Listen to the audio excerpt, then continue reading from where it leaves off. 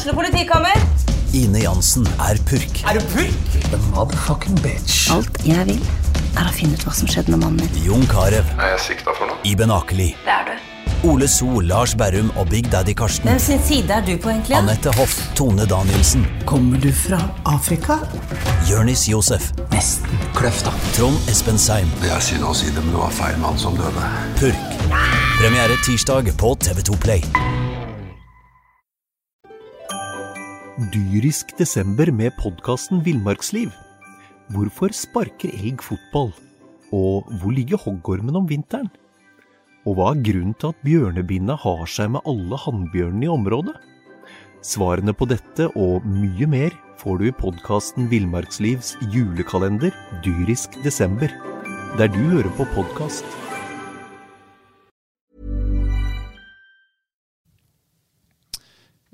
Ja, 1-1 på stadion, trillefotball. Vi har hørt det før, det repeat, men vi skal holde på lenge, fordi da får Jonas Jonsen parkeringsbot, for han finner ikke ut av hvordan han forlenger den, så det skal vi kose oss med. Slakteren fra nord med oss. Ja, vi har sett noe her, for tilbake etter ferie, og skulle ønske at vi hadde en litt sånn finere mandag, vi kunne sitte der og prate litt om 3 poeng mot start i går, men slik blir det jo ikke. Nei, sånn blir det ikke. Vi har med oss, du skal slakte litt du også, men kanskje, Mathias. Mathias må gå i Lund, med oss. Slakteren fra Høden. Kan slå tilbake. Det var du som røkket ned til 4. divisjon i fjor, ikke sant? Stemmer det, stemmer det. Det veldig bra at du tar opp det, så det blir fokus på det, men ok. Vi starter bra, ja da. Men slakteren fra nord, hvorfor hater du Robert Taylor?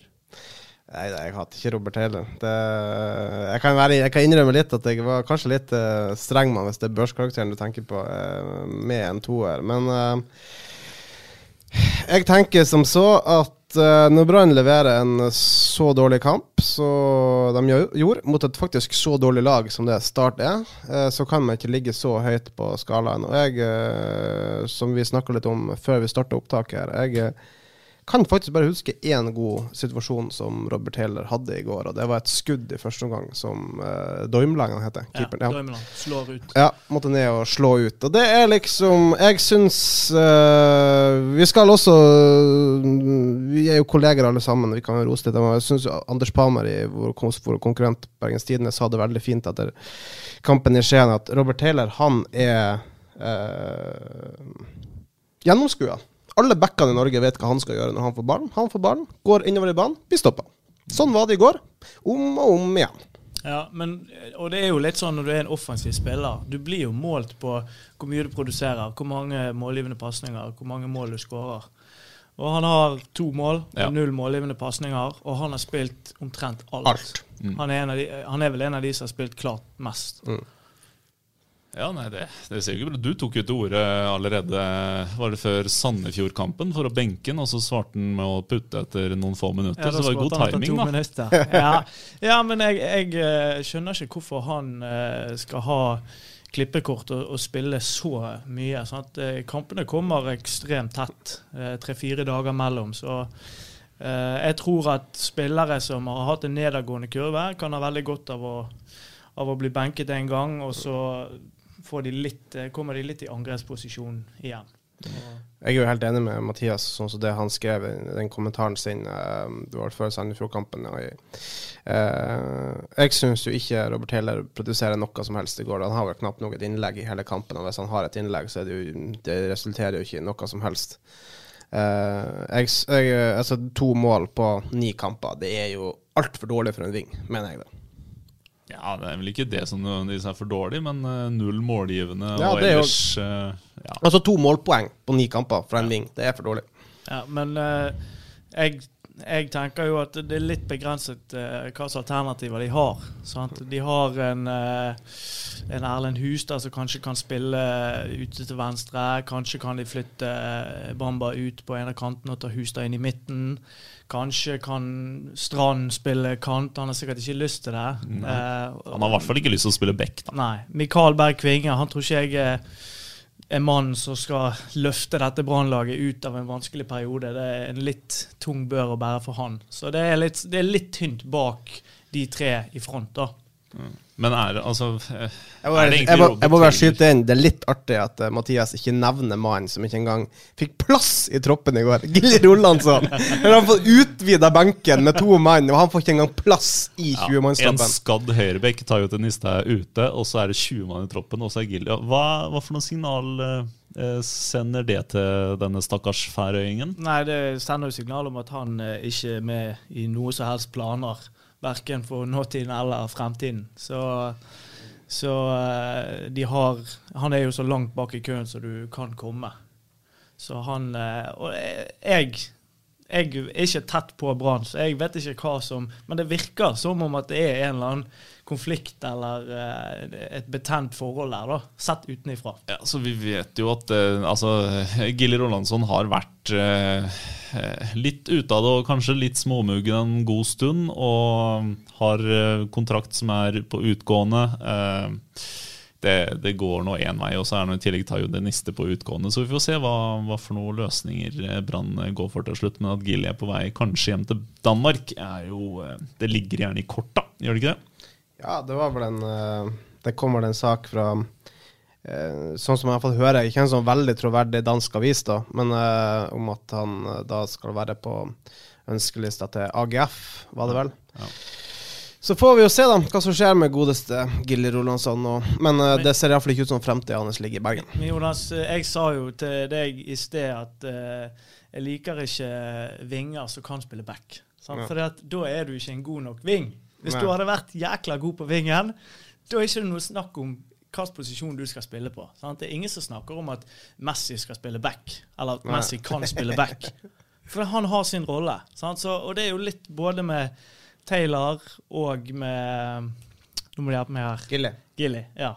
Sant? Hvis de hadde vært utrolig Tveita, ja. Hvis de hadde vært utrolig god 1 mot 1, skapt masse sjanser, skåret mål, da blir du ikke plassert på backen, du blir ikke vurdert der engang. Ja, men for å si det sånn da, det ikke noen spillere som det der et hvert godt lag trenger noen av dem? Ja. De jo nyttige. Det ett ord for det, og det kalles stallfyll. Ja, men du trenger jo stallfyll også. Ja, det den brutale dommen fra Mathias på Kodlund. Ja, men hvis altså, BA-sporten har Jonas Jonsen, og Brann har Gilly Rolandsson. Ja, det slakt der. Nei, men hvis styrken din som fotballspiller at du kan spille i mange posisjoner, da det et svakhetstegn, min mening. Ja. Klar dom. Men det jo ikke Gilly Rolandsson eller Robert Taylor som har hovedproblemet til Brann, det? Du satt ord på det. Vuggefotball. Ja, jeg synes at Brann sitt problem at de dårlige mot et etablert forsvar. De dårlige mot de lagene som legger seg veldig lavt, og som godt organiserte. Og spesielt etter at Start fikk skåringen sin, så gjorde jo de det. De parkerte bussen og la seg veldig lavt. Og da mener jeg at Brann har ikke verktøyene til å bryte ned det forsvaret. Og det som skjedde veldig ofte at Daniel Pedersen dropper veldig lavt ned mellom stopperne, eller på siden av stopperne. Og så har du kanter som strekker høyt og bredt. Og så har du gjerne Haugen og Ordagic som også vil ha ballkontakt, kjenne på ballen.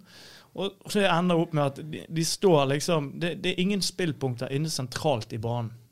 Alle flytter seg ut av det området, og da blir de spillende i en vugge rundt Start, i stedet for gjennom Start, mellom linjene.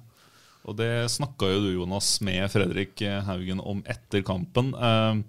Det et interessant intervju som vi fikk ut på nett i går kveld, der Fredrik Haugen ganske kritisk til måten Brann fremstår på. Og så spørs det hvor mye vi skal lese ut av Fredrik på det, men det ja, uten å skyte for mye, så jo Fredrik Haugen sånn som han sier det, virker som uenig med egentlig hele planen til Brann. Som å komme rundt på kantene og slå innlegg. Han vil inn sentralt og få inn litt veggspill og kombinasjoner og liksom få litt fart på det, for at, som man sa i går, altså, når vi kun blir stående og skal slå innlegg, så ble det etter hvert ganske enkelt for Start å bare stå og heade unna. Og som Mathias var inne på I forhold til det, at de trekker egentlig I alle retninger. Haugen trekker jo veldig mye ut på kanten. Det jo noen situasjoner I går der du har Haugen, så har du Gilbert, og så har du Høyrebekk, Strand. Altså, de står jo med bare noen få meters mellomrom helt ut på krittet. Så jeg spurte Haugen, altså, hvorfor det? Nei, jeg søker ball. Jeg prøver å få tak I ball. Og en ting jo, det bra å slå innlegg, men veldig mange av innleggene til Brann, de ble slått 35 meter fra målet. Start lot jo bare Grøgaard slå mange innlegg fra 35 meter.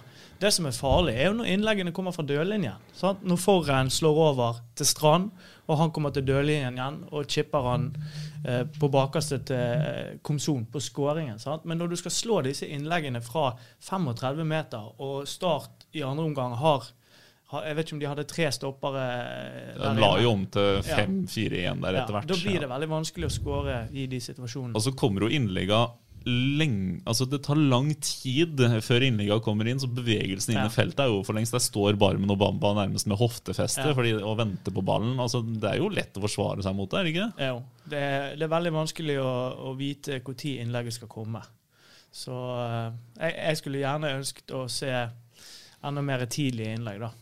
En annen som skulle ønske seg det nok styreleder Eivind Lunde, som vi skrev, som han måtte innrømme overfor BA før helgen, at etterlysningen og bestillingen egentlig om mer offensiv fotball rett og slett ikke har kommet. Eivind Lunde en ikke helt fornøyd styreleder.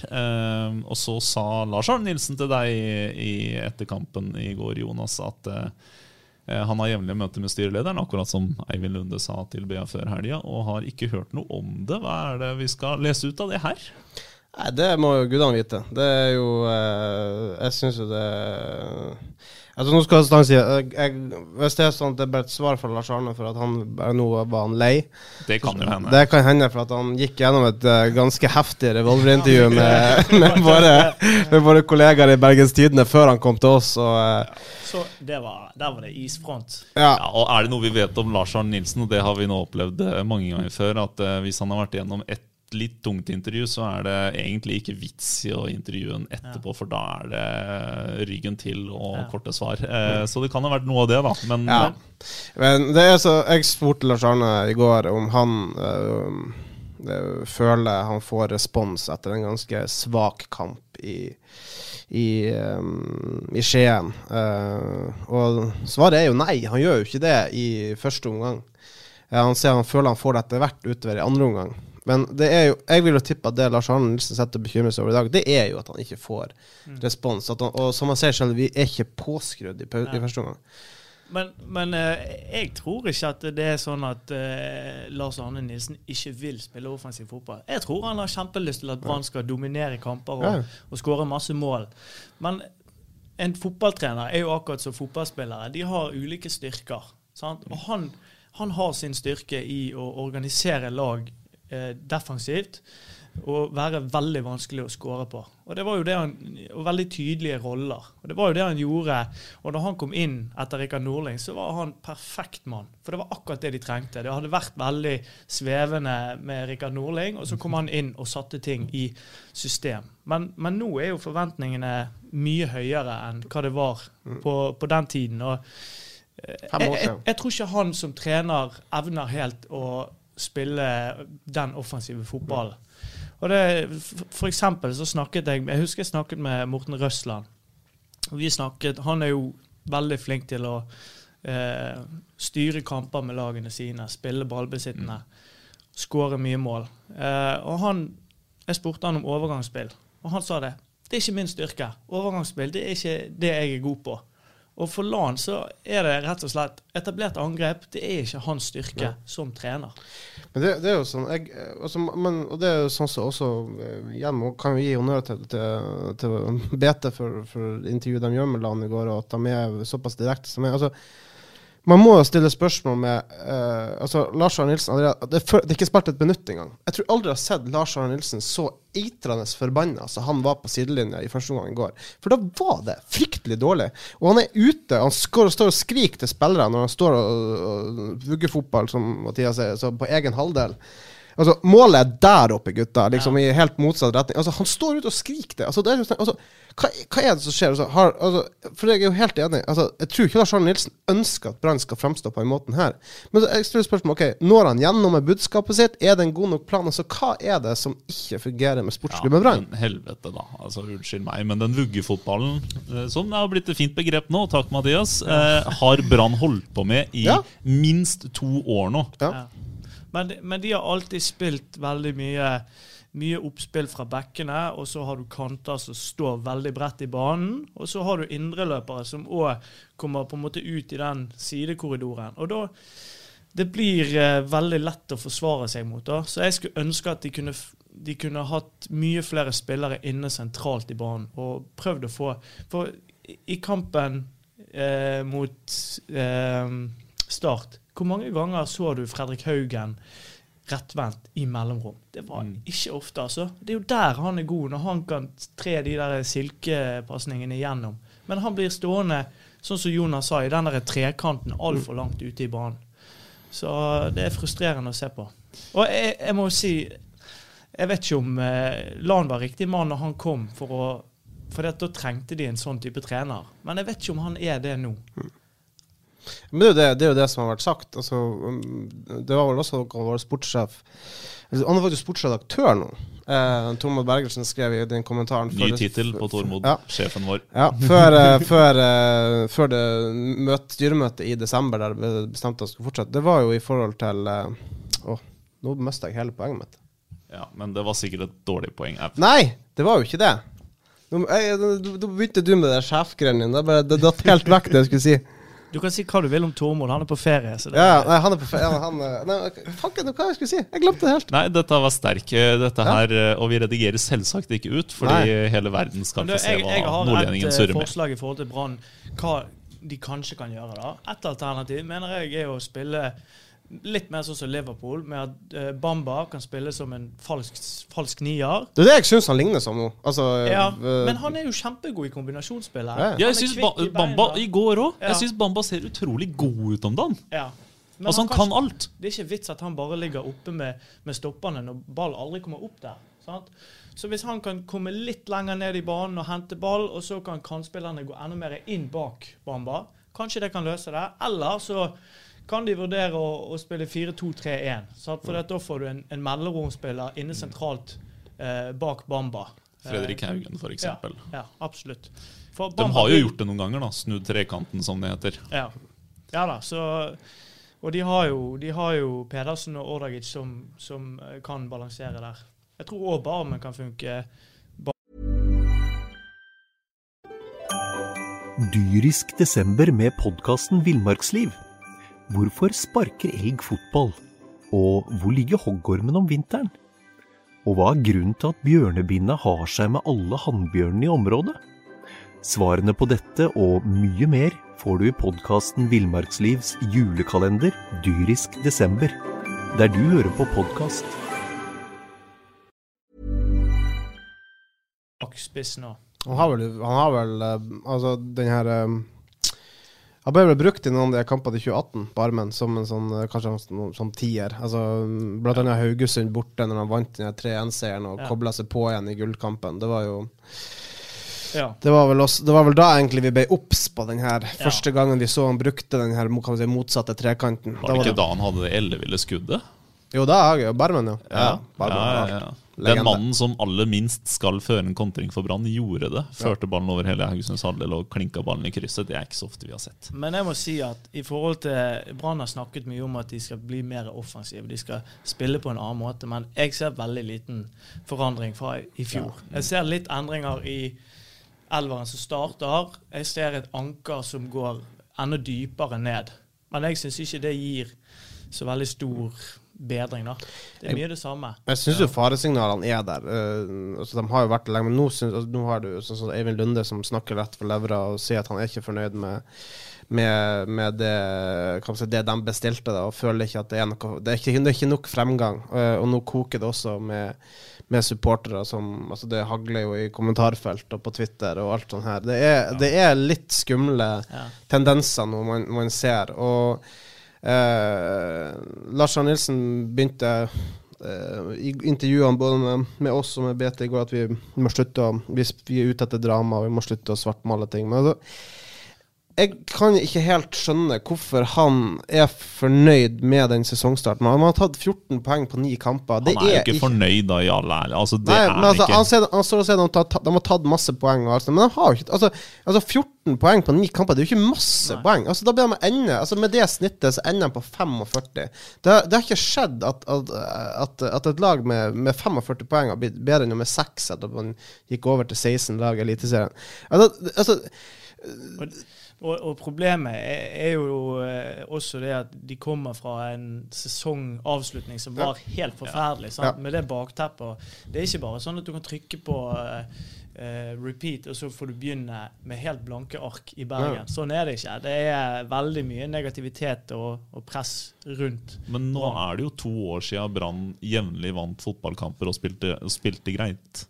Og det 2... Altså 2 år veldig langt for en supporter å sitte og se på det. Så, altså, mange vil jo ta den nedadgående pila, det tar jo enda langt tilbake, altså fra sommeren 2018, når man lå an til å vinne gull.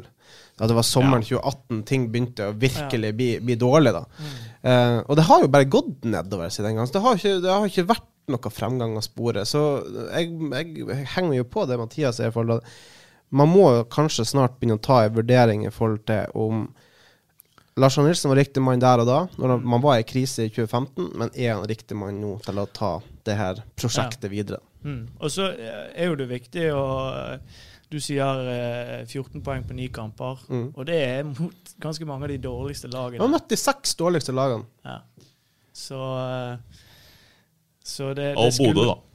Ja, men altså, av 9 kamper så har man møtt de 6 dårligste, pluss altså, Rosenborg, hva Rosenborg? Så Glimt, og så hva det siste? Hva var det du sa før podden startet her, at Rosenborg har det beste lag i ligaen?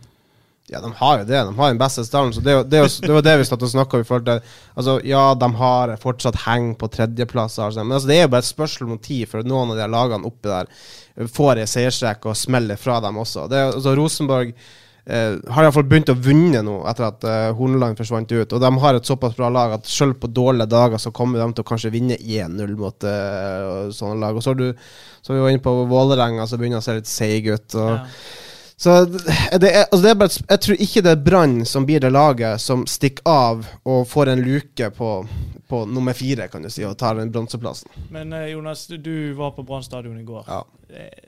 Sånn som jeg så jeg en Brann-trener som føler seg litt presset, føler seg litt trengt opp i et hjørne. Det samme inntrykket du sitter med? Man føler jo definitivt det, og han fikk kjørt seg i pressesonen i går. Jeg tror ikke Lars Arne Nilsen koste seg når han møtte journalistene etter kampen i går.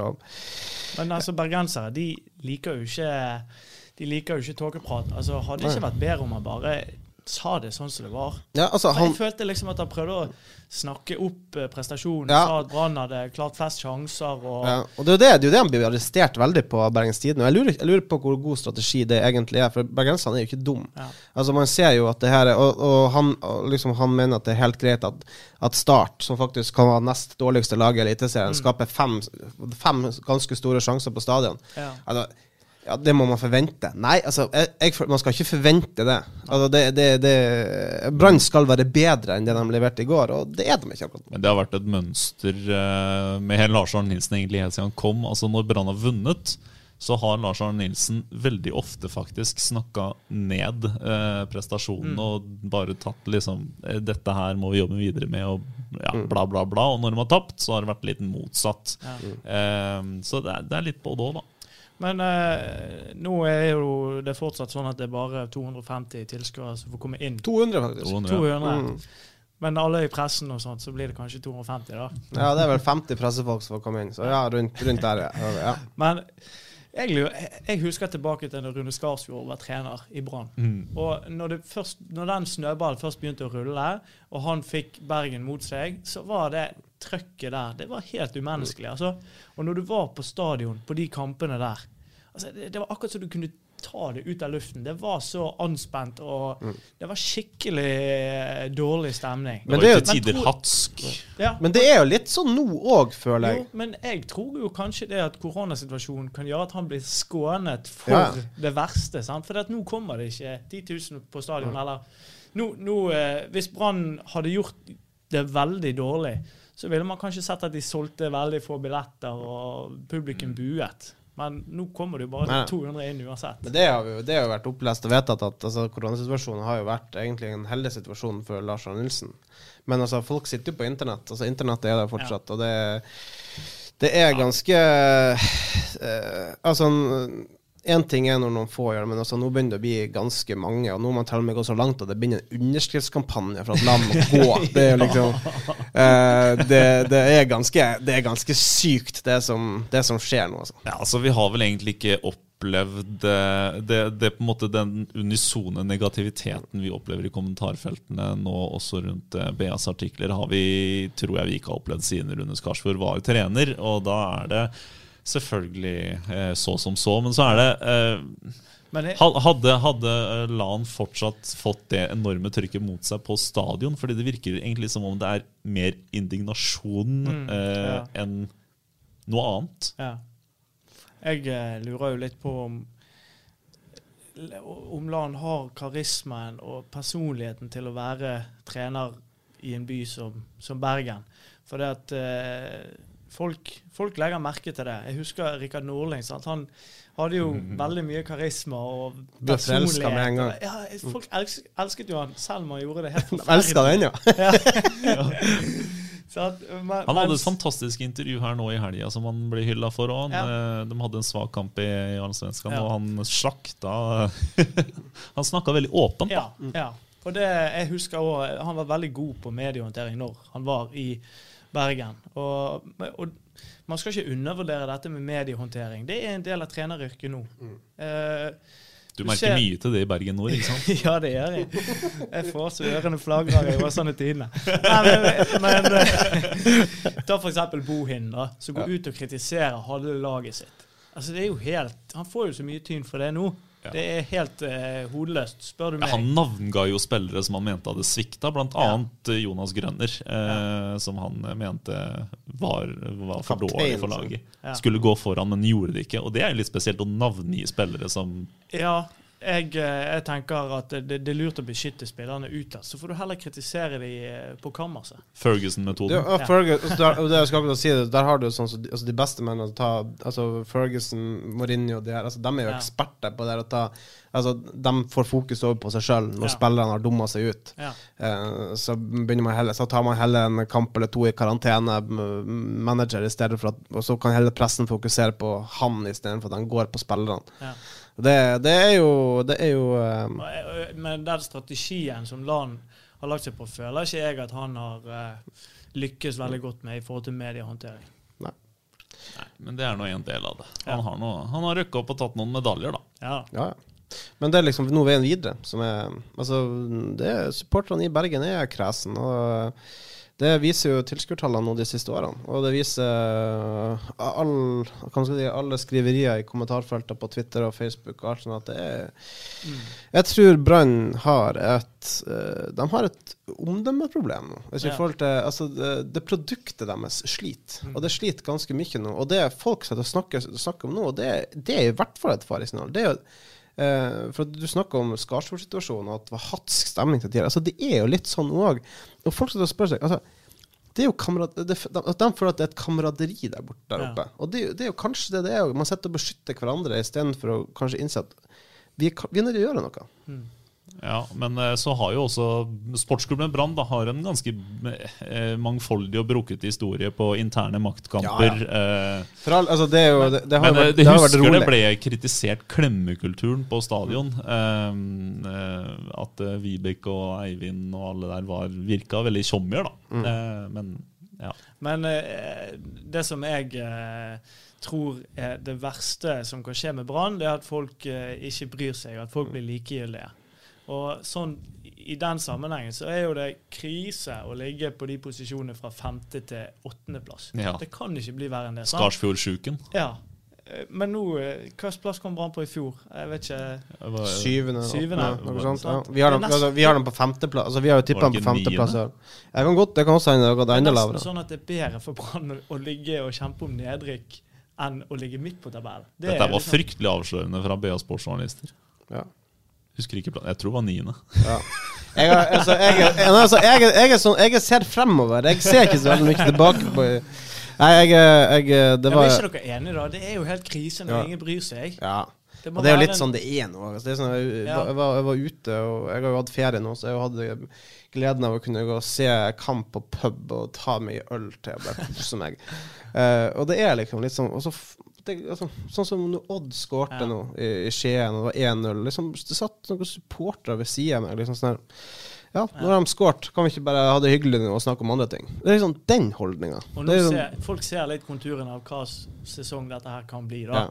Det blir en ny sånn her 5.-7. Men vi har faktisk spilt en tredjedel av sesongen. Ja.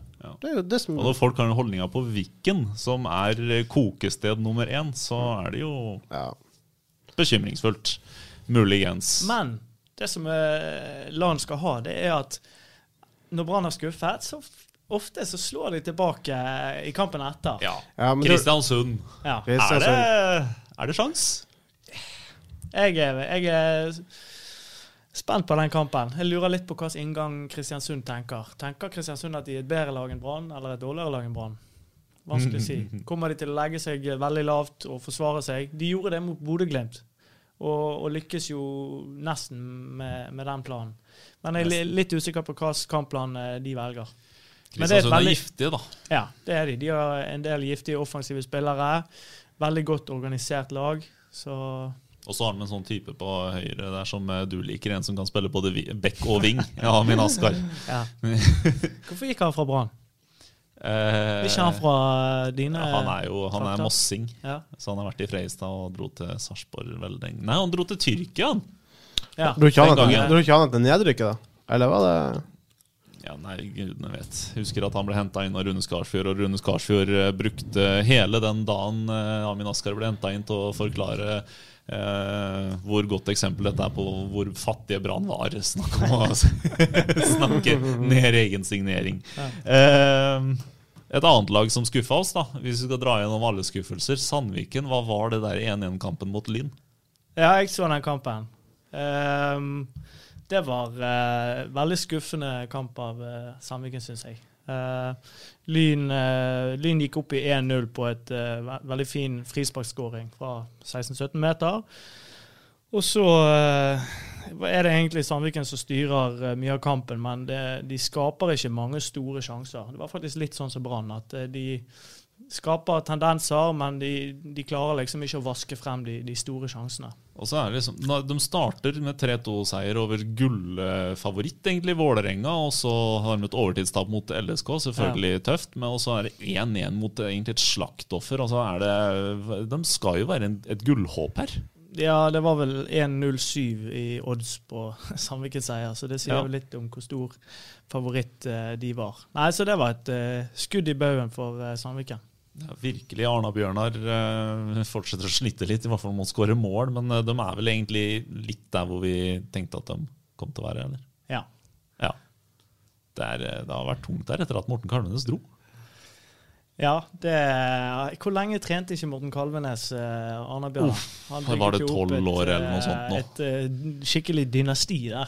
Ja, det Ivar Bakken I volleyballen, og så det Tore Johannessen I Tertnes, og så var det Morten Kalvenes I Arna-Bjørnar som virkelig var steirende I Bergen. Jeg husker jeg var med og trente med Arna-Bjørnar når han var trener der. Da tok han inn litt sånn guttespillere. Da var jeg sikkert 14-15 år, så han var der ganske lenge. Veldig. Nå har han suksess I Bodø/Glimt I stedet for som assistent. Det ikke verst. Skal vi la Jonas løpe ned til den gule lappen I frontruta? Jeg satt og tenkte litt på det, at nå kjenner jeg pumpa begynner å gå litt her I forhold til det helsikes parkeringsboten. Altså. Jeg håper til å slippe unna det da. Men ja, nei, du har ikke råd til å betale den bota du som har kjøpt seg et så dyr bil? Jeg har vært på ferie. Jeg har ikke penger til noe som helst. Nei. Bruker like mye på bil som sportssjefen i Brann, Rune Soltvedt, gjør du nesten. Ja, jeg ikke helt der, men kanskje. Litt billigere skobudsjett også. Han har noen fine brune lakksko. Ja, det har ikke jeg. Nei. Men nå har jeg faktisk fått til det som jeg ikke fikk til I sted. Nå har jeg fått utvidet parkeringen, så nå kan vi prate litt til. Nei, vi kan ikke det. Jeg skulle til å si at det var veldig stilige solbriller når du kom inn. Så litt ut som en ung Bruce Springsteen. Eller? Ja, det minus magen. Minus magen. Vi takker for følge oss, og håper vi at vi vil jo gjerne ha noe litt lystere å snakke om neste gang, så hvis Kristiansund ikke legger seg for mye bakpå, for da vet vi at Brann ikke klarer å nøste opp I det, hvis de litt naive og holder på litt sånn Sandefjordish, så det håp. Ja. Takk for følge. Takk for dag. Hei då. Dyrisk desember med podcasten Villmarksliv. Hvorfor sparker elg fotball? Og hvor ligger hoggormen om vinteren? Og hva grunnen til at bjørnebinna har seg med alle hannbjørnene I området? Svarene på dette og mye mer får du I podcasten Villmarkslivs julekalender Dyrisk desember, der du hører på podcast.